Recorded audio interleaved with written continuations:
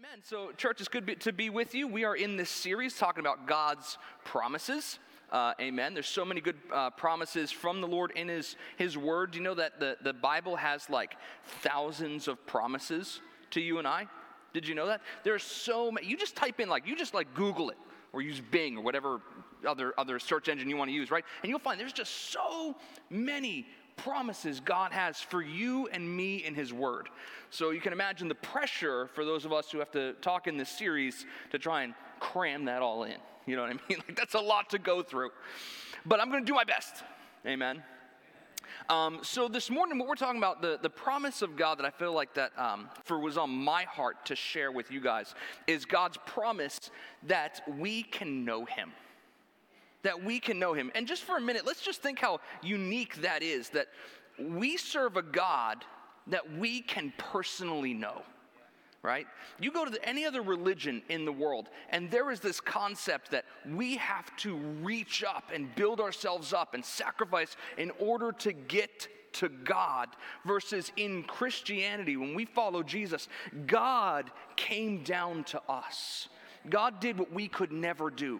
Instead of us reaching to Him, He came and reached to us. That's the beautiful picture of the gospel of Jesus Christ. Amen? So we're going to kick off here. If you have your notes, you'll see that neat little like triangular pattern there, right? Starts off with knowing that talking about our promise, right? We can know Him. We can know God, right? And if we know Him, we can trust Him. And if we trust Him, we can follow Him. And as we follow Him, we grow to know Him more, right? That's like that cycle. That's the cycle we should all be walking out in our Christian walk. Amen? Right? None of us have done that perfectly. I don't know about you, but I don't think any of us wholly know God. Not that we really can, right? Like none of us can really wrap our brain around the infinite almighty God, right? The pre-existent God. But we can have a relationship with Him. Not that we do that perfect, right? And we can trust Him, not that we all trust Him perfectly. And we can follow Him, not that we all follow Him perfectly. But we can have this relationship that grows with God, right? It's this cycle that we walk through as people who are trying to have a relationship with God because He wants to have a relationship with you. Amen? So we're going to kick off here with a verse in Jeremiah. Jeremiah 31, verses 33 and 34. So I'm going to read this for you guys. Kind of some neat stuff in here when we talk about having a relationship with God, that we can know our Heavenly Father. All right, verse 33. But this is my covenant that I will make with the house of Israel after those days, says the Lord. I will put my law in their minds and write it on their hearts. And I will be their God, and they shall be my people. Now, here's what's cool. If you pause right there, if you look in the original language, that word, my people, they shall be my people, is the same word that's used when a mother hen has chicks, and all the chicks hide underneath the shadow of their mother hen. Isn't that cool? Isn't that an interesting picture? Like, that's the picture God's trying to show. This is how I want to be with you. I want you to come and hide under my shadow. I want you to be so close to me that you're hiding in me. Right? That's kind of the picture that he's using there in that verse 33. Okay, verse 34. No more shall every man teach his neighbor, and every man to his brother, saying, know the Lord. Ready? For they shall all know me. From the least of them to the greatest of them, says the Lord. For I will forgive their iniquity, and their sin I will remember no more. Here's what's cool when we talk about this thing, right?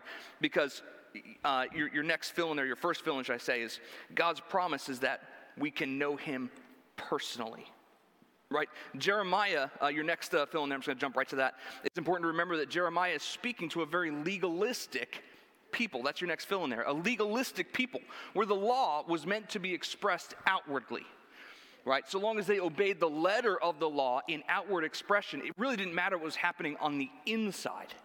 Right? That was the picture, that was the concept of the law. Let's face it, that's the law. That's how we obey laws today, right? None of us have an emotional attachment to the speed limit, right? None of us do. None of us has ever looked like 55. I will never go past 55. Whew. Best speed limit, 55, right? None of us ever feel that way, right? Because if we did, we would never break it. But 55 means 60, right? Don't say Pastor Nate said that, by the way, if you get pulled over. Praise the Lord. But that word covenant, right, this is meant to be a personal interaction, right? That they shall all know me, from the greatest to the least, and that his law is written in the mind and on the heart. It's kind of an interesting thing there, right? Because that picture of the law, it requires, your next fill-in, consistent and a dedicated relationship. Right? Because let's face it, let's just be honest with each other, right? Especially married people in the room or those who are about to be married. You learn that there are rules in your home. Nobody ever wrote them down, right? You know, like when dishes like sit in the dishwasher, right? There can be a rule that like that's not supposed to happen. Nobody ever said that, but you get to know that over time, right? You're with somebody long enough, you get to know there are rules that were never written, but they're very important. You know what I mean? There should be this relationship with God. Can I tell you some of the most profound moments I've had with God, where when God told me that there's some things that like were not strictly biblically sin, but God's like, for you to do that, that's sin. I remember I used to love running. I used to run like marathon distances. I used to run at an unhealthy level. I ran to Jackson from Bricktown. That was not healthy. Dan Panish remembers that. Actually Linda remembers that because I just showed up at her house, like exhausted, like wasn't making a return trip, you know? And I just walked into their backyard and just laid in their pool. You know what I mean? They were she made an excuse like she had to drive to Bricktown to go to Barnes & Noble. You know what I mean? Thank God that she was willing to drive me home. I overestimated my abilities there. You know what I mean? But there's I don't know where I was going with that. It's a fun experience, though. Amen. Anyways, yeah, God wants to have a personal relationship with us. If it comes back, I'll jump back to it. But that word, so if you look at in Jeremiah, right, that word covenant there. Everybody say covenant. That word is in the Hebrew, in the original Hebrew, is the word berith. Everybody say berith. That's a fun word to say, right? And it means something. It does mean the word covenant. I'm actually, just as an example for this, I'm going to invite up Pastor Jim and Pastor Tom. They're going to help me here with an example. I have this fabric here, right? And I know my high-tech, hand-drawn, old and new pictures of the Testament, right? If you guys can just hold this nice and taut, right? If you would just picture for me that this piece of fabric represents all of humanity, right? The full experience of humanity. And here we have the Old Testament, right? We have the birth, the life of Jesus and his death on the cross. And then we have the New Testament. It's been like 2,000 some years on this side, right? And we know that there's been two covenants, right? There's the Old Covenant, and then there's the New Covenant. And the Old Covenant was under the law, right? They had all the sacrifices. There was the temple. God was, in the holiest of holies. He was separated from his people. The New Covenant, Jesus comes. That all goes away. We have faith in Jesus. That's how we have connection with God.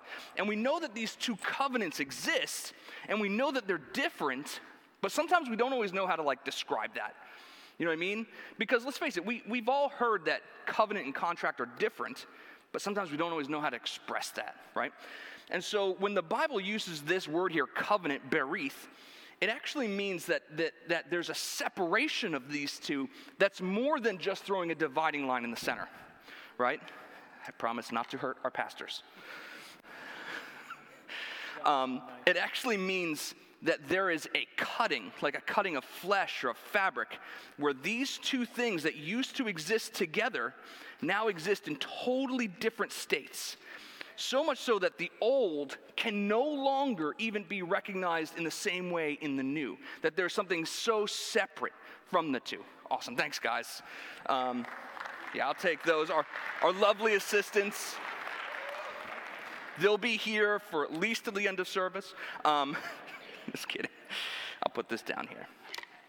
Put that away. Right, it's the same kind of picture when we talk about, and it's that picture of covenant that we see, in relationships, right? When Gab and I were dating, we were in one form of a covenant, right? There came this point where I agreed that, I wasn't going to date somebody else, right? We had one kind of a relationship, but the day we got married, a new covenant formed, right? And there was no going back to the old one. It was separated, right? There was a definitive line that there's no more, this is all passed away. And the new is now where we live, right? That's that picture of covenant. Now, can I just, a balancing statement real quick? One of the greatest shames for us as Christians is sometimes we can live solely in the New Testament and never take time to read the Old Testament, right? That's not how the Word of God is meant to be read, right? In the same way that we live in the New Testament, it doesn't mean we're going to go back and trying to make animal sacrifices to please God like they did in the Old Testament. No. What it means is that we see the revelation of Jesus in the New Testament, and we see how Jesus has been revealed through the Old Testament, right? That's the point of this new covenant, that we are living in the new, better covenant under Jesus, by Jesus, because of Jesus, with Jesus. Amen? Amen.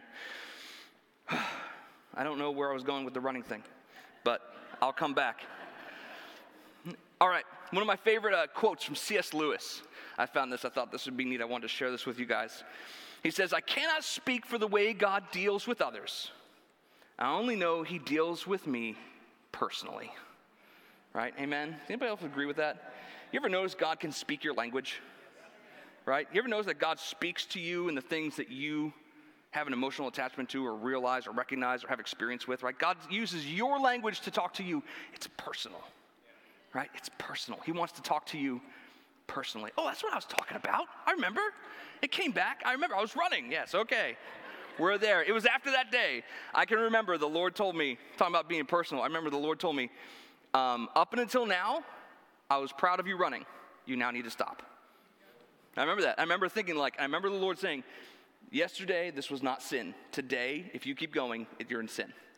I was like, oh, like the Lord is talking to me directly. He's being personal to me, that he wanted to communicate to me in a way that was, one, I recognize. Secondly, this was just for me. I can't go tell other people, don't run, the Lord says no running, right? Because that's not what the Lord was saying to everybody. That's what the Lord was speaking to me, right? I made an idol out of something that was not supposed to be an idol. Amen. All right. Revelation 3:20. Revelation 3:20. Another big shame is that sometimes we can get afraid of reading the book of Revelation, right? Because there's all this kind of stuff in there, and people get nervous about it. But let's not forget, Anthony Aquilino taught me this early on, is that it's called the Revelation of Jesus Christ, right? It's the most hope-filled book, because it's how Jesus is revealed to the world, right? It's the great hope of humanity. So I love this. Jesus says in Revelation 3:20, "Behold, I stand at the door and knock.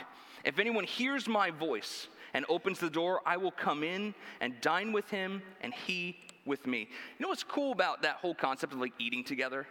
Then in biblical days as now, it was the social norm was that you ate with people that you were supposed to associate with, right? You kind of stayed in your class, so to say, right? So if you were, of one station, you would only eat people that you were in similar station with.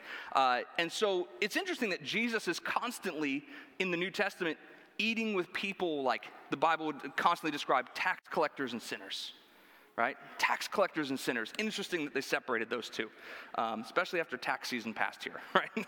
There was a separation, but he wanted to be with the least of the least.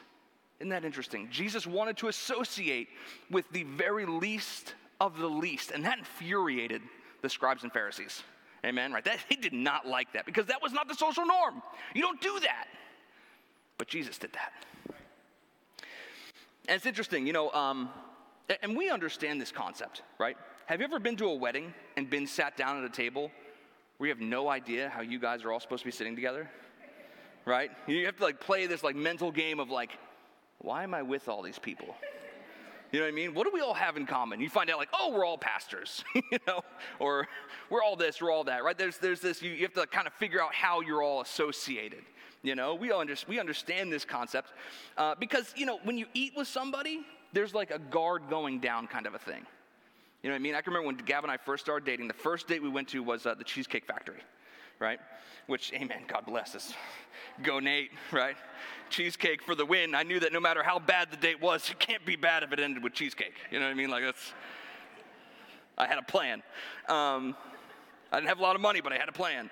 And and so I can remember that first, we were friends for a long time, but now we kind of crossed into a new state of relationship, right? We were now dating.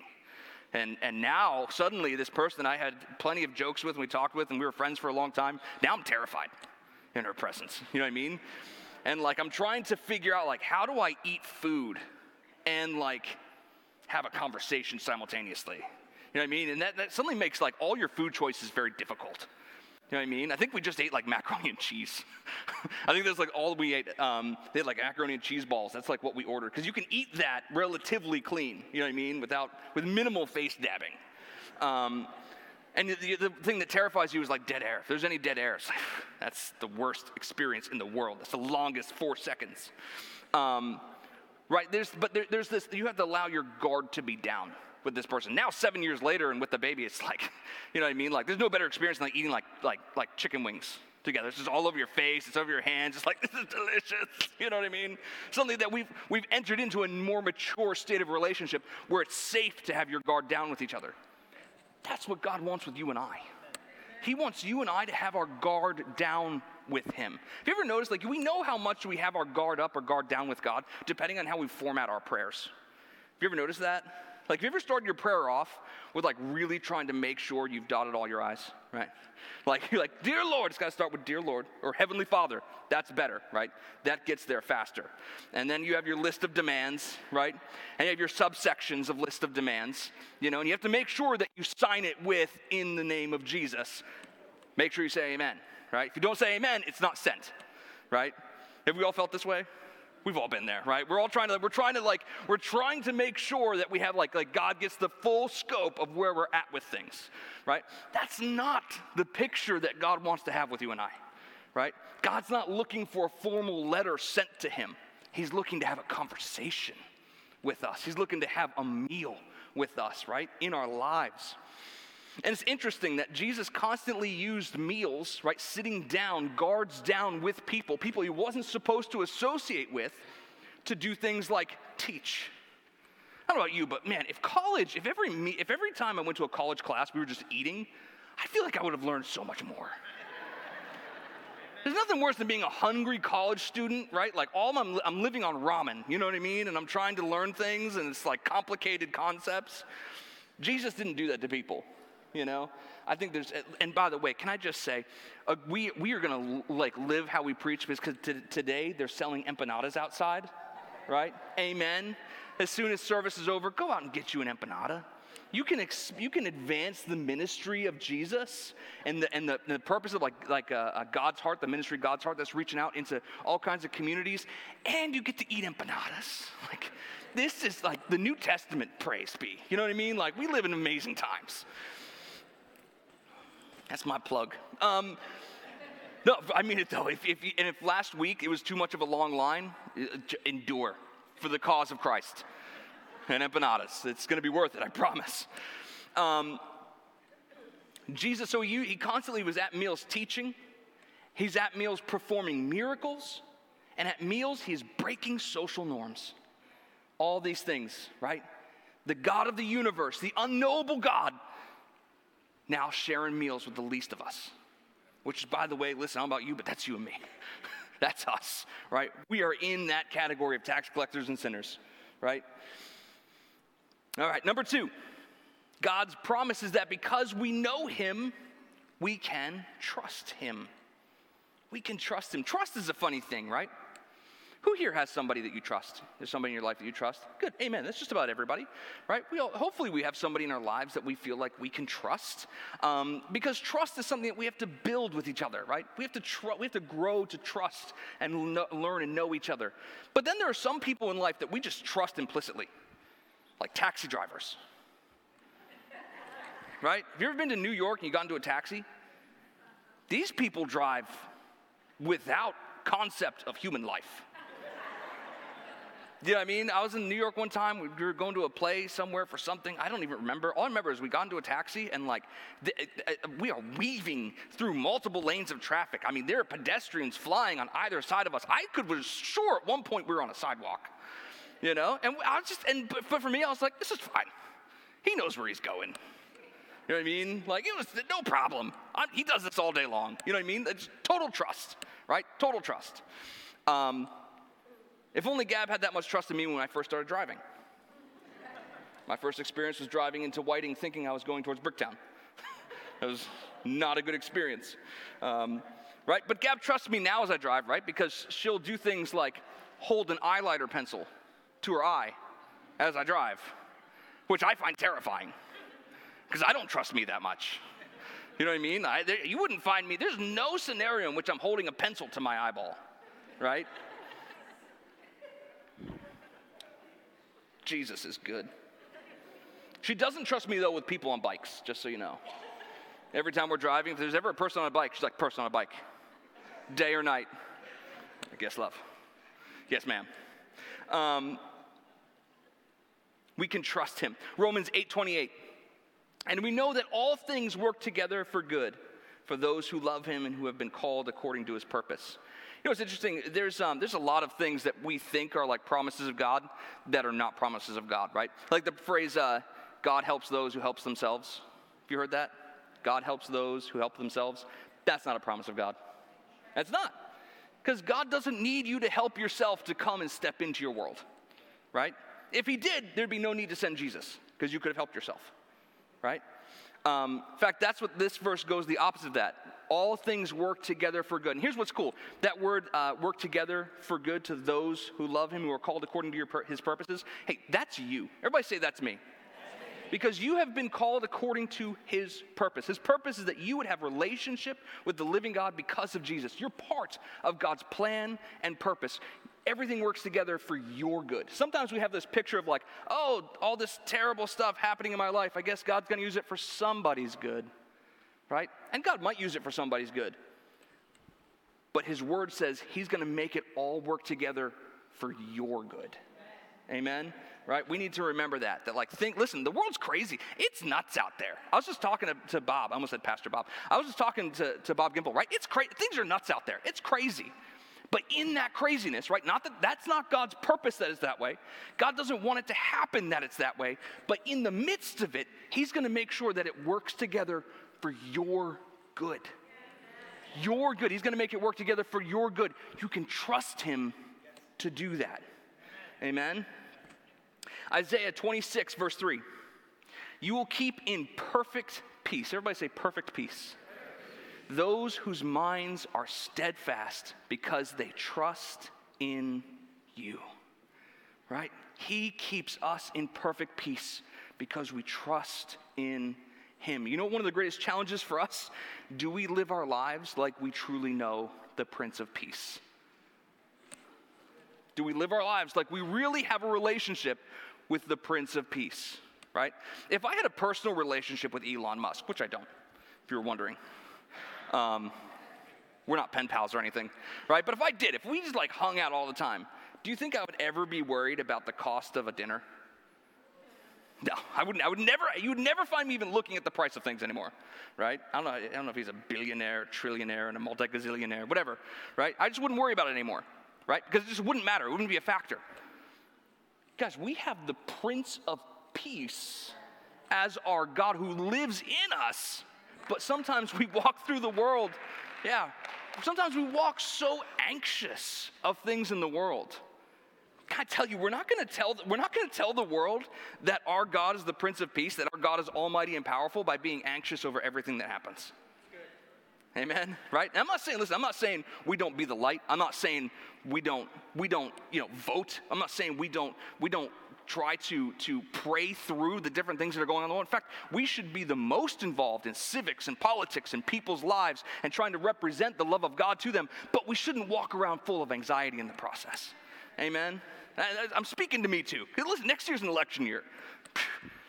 We need to pray more, but we don't need to be anxious. Because we have the Prince of Peace. Amen? Do we live like we are genuinely connected to the Prince of Peace? Your next fill in here. The truth is, many of us have a hard time trusting God because we don't know his character. I hate saying that because that's been true in my life at times. There have been times that I have a hard time trusting God because I didn't know his character. Listen, there are still times that I am challenged to remind myself who God is, what he's like, because things are crazy in life. And I don't know about you, but there's this temptation to believe, well, if God is all-powerful, if God is all-knowing, then surely everything needs to just be like sunshine and flowers, right? And that's not the picture of the world. In fact, Jesus is like, in this world you have many trials. You have many troubles, but fear not, I have overcome the world. Like, that's the promise. Not everything is perfect. Nope, and it will be. Listen, what's cool is that it will be perfect for longer than it's been crazy, right? We just have to allow our Lord to establish his kingdom. And until then, we get to walk out his perfect peace, right? As we trust in him. Amen. Thank God for Jesus. Your next fill-in, it's in the life of Jesus that we see the heart of the Father. The life of Jesus reveals to us the heart of the Father. All right, number 3. God's promise is that following Jesus is worth it. Following Jesus is worth it. I have a bunch of different notes and scriptures for this, but I just want to share one. John 15:5. He said, I am the vine, you are the branches. He who abides in me and I in him bears much fruit. For apart from me, you can do nothing. You know what's cool about this? We take that verse from a Western works-based thinking, and we think, okay, God's the vine. He wants me to bear much fruit. I got to make sure I hold on to God with both hands on this side, and over here I got to bear fruit, right? That's what we kind of feel like. We feel like I have to hold on to God, and I have to make fruit, and I got to do all this, and produce fruit and hold on to God. And that's not the picture of that verse, right? The key word here is abide, right? The action word here, abide. He who abides in me will bear much fruit. What's cool is that no branch produces life or fruit on its own. It has to just be connected to the life source. And once it's connected to the life source, in fact, you see this, even people make remember it was a big fad to make hybrid fruit. Remember that? Cancer-producing process, right? That was crazy. People making square watermelons and bananas that taste like strawberries, right? But they would graft these two different fruits together, and they'd tie them up, and they would try to have this life force come through this one. That's kind of the picture that God wants to do with us. He wants us to just be connected to his life, and that the life of Jesus now just lives through us. And by nature of Jesus living through us, we're going to produce fruit for the kingdom. People are going to be impacted for the gospel. Not because you're there trying to make it happen. You don't have to be God's receptionist to try and make sure people make connections with God. Your job is to just walk with Jesus. And by nature, he's going to move through you into people. Right? And you've had this experience where you're just standing in line at Wawa, and God's like, you need to pray for the cashier. Ask them what you can pray for them for. And then we get that cold bead of sweat starts to run down our heads. Right? Just wave at me if you know what I'm talking about. Yeah, we know what we're talking about here, amen? Right? And it's there's this anxiety produced, oh Lord, what if they think I'm weird? What if they think I'm strange? Can I tell you, I've never had somebody that I say, hey, can I pray with you? I've never had somebody be like, how dare? Never. No, I shall never be prayed for, right? I've never had that happen, right?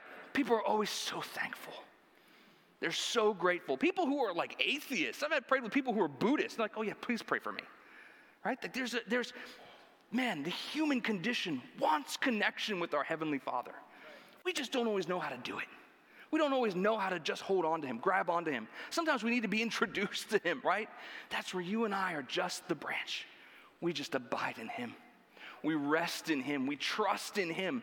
And as we do that, what's cool is that cycle we talked about at the beginning, that little triangle, it starts all over again, because as we're trusting in him, we're following him, we're abiding in him. And as we abide in him, we get to know him more, and we get to trust him more, and we get to grow in following him more, which brings us back to knowing him more, right? That cycle continues. And there's an interesting, I'm just going to read this. I love this section of Acts. We're just going to wrap up with this. And actually, Pastor James, if you would just don't mind coming up, I asked him to just play in the keys a little bit as we wrapped up here. Acts 4:13. Peter and John are standing at the synagogue, and they're about to go in. There's a beggar there, and he's a paralytic, or he's lame, and he's a professional beggar because he's been given a coat that basically says, I can't support myself, so he's legally allowed to beg in that area. And so he's asking for money, and so Peter says to him, silver and gold I have not, but what I have I give to you. says, in the name of Jesus Christ our Lord, stand up and walk. And it says the man stood up, and then they go in all together, which I mean, if Peter had just done that with somebody and he says, follow me, like, I'm going. Yeah, where are we going? I'm walking. This is crazy, right? He goes in and he's talking, and he's now preaching the gospel to the Pharisees in the temple. And this is what it says, Acts 4:13. It says, now when they saw the boldness of Peter and John and perceived that they were uneducated and untrained men, they marveled. And they realized that they had been with Jesus. Do people realize that we have been with Jesus? My question to you this morning, when you go places, when you go home, when people see you, when the people who know you best get to know you, do they realize, do they perceive that you have been with Jesus? Right? Now that doesn't mean, Gab reminded me this last night, she said, that doesn't mean that that doesn't mean quantity of time, it means quality of heart. I thought that was so wise. Sometimes we don't have 4 hours a day to dedicate to prayer, right? But what's the quality of our time with Jesus? What's the quality of our heart? Are we looking to spend time with him? Do people realize that we've been with Jesus when we interact with them? One of the things I love, can I share with you something a little silly, a little special for me? Do you know what this is? Parents in the room, have you seen this? This is one of two options. This is either the most annoying thing you've ever seen in your life. Or, like me, it's one of the most amazing things you've ever seen in your life. Because when Noah was a little bit younger, like, he was still learning all those, like, gross motor skills. You know what I mean? And we would practice pressing the button, right? And for those of you who were at our student retreat, this last one, you know what I'm talking about here. And I love that that's something we could do together, right? We would practice like pushing the button, you know what I mean? And then we'd push the little elephant back down, you know, or we'd flip the switch or push the little knob here, or turn the knob, right? I love that because it's something that it was one of the first things that me and him could do together, right? We would just do it together. Can you imagine if Noah sat there thinking to himself, oh, what does my dad want from me? What does he want from me? Oh, my dad's desire for my life is that I push the blue button, right? Like, that would be crazy. He was like, Dad, I want to serve you today. Right? But imagine if that's all he ever thought I wanted from him, was that I had my son so that he could just push buttons or turn knobs. Right? That would be heartbreaking if that's all he thought I wanted from him. But sometimes we can walk around in life thinking we're supposed to be God's cosmic button pushers. And instead of going to God like our Heavenly Father who wants to know us, who wants us to know him, we think, God, what button am I supposed to push today? What knob am I supposed to turn? But that's not it at all. And you know, sometimes we have these great, amazing giftings. Listen, I like to think I'm okay in talking in front of groups of people, right? I like doing this kind of thing. If all I think is like, God, your design for me is to be your PR person, well then, I can only imagine God's heartbreak at thinking all that my job is to make him sound good. And the reality is, he doesn't want me to do this for him. He wants us to serve him with him. That was the great joy. I got a kick every time a button would be pushed and he'd push it back down. It was the most amazing thing to me because we could do it together. Because we were doing it together. And if my son ever thought that this is all Dad wants from me, I would realize he doesn't know me at all. If you think God only wants you for what you can do, I want to lovingly tell you, you don't know your Heavenly Father at all. He wants to do this life with you.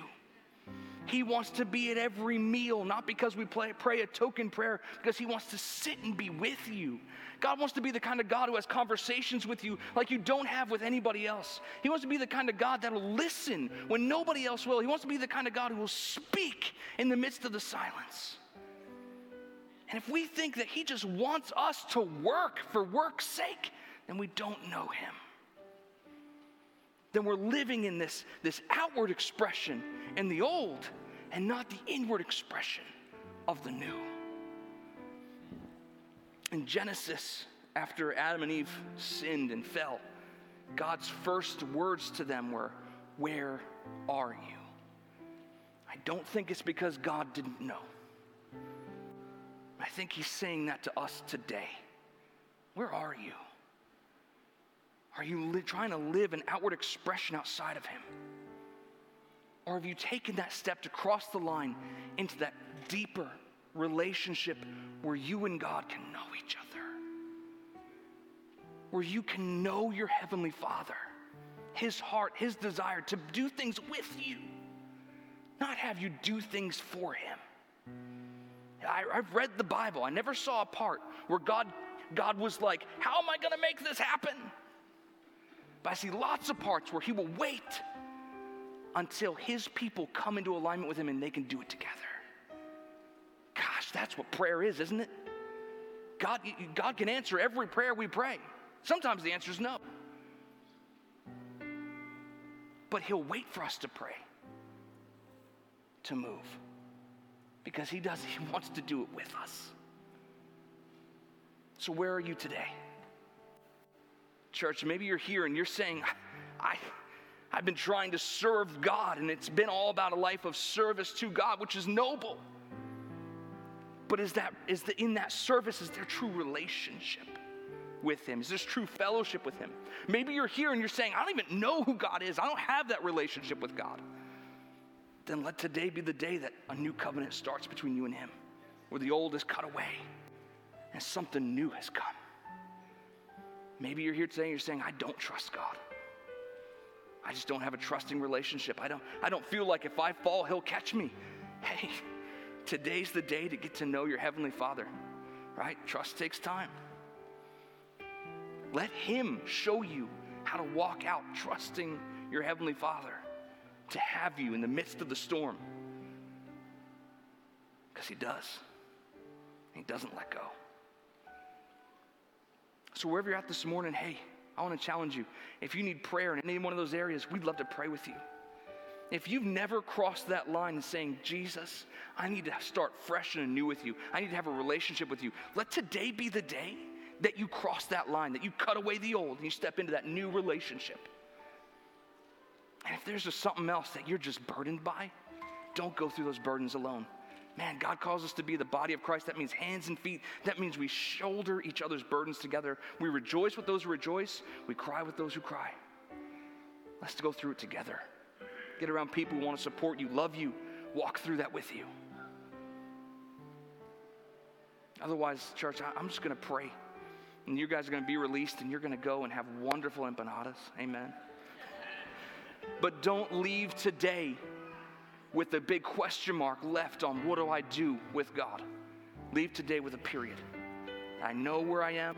I know where I'm going. I know who my God is. Amen. Amen. So listen, I'm going to pray. You're released. If you need prayer, hey, make your way on up here because we'd love to pray with you. Heavenly Father, this morning we pray that, God, you would so pour out your Spirit upon us. God, I pray that, Father, you would help us, each and every one of us, myself included, to get to know you in a deeper way. Not out of our efforts, not out of our might, but by your grace. Lord, help us to grow in trusting you. Help us to follow after you. And as we do, God, help us to know you more. Thank you that you love us. Thank you that you see where we're at. God, that you don't need us to try and manufacture anything nice, that you just want us where we're at, who we are, and to come to you with eyes wide open. So we just give to you, Father, the rest of this day, and we thank you that we get to have a relationship with you. It's in the name of Jesus, Father, we pray all these things. Amen. Amen.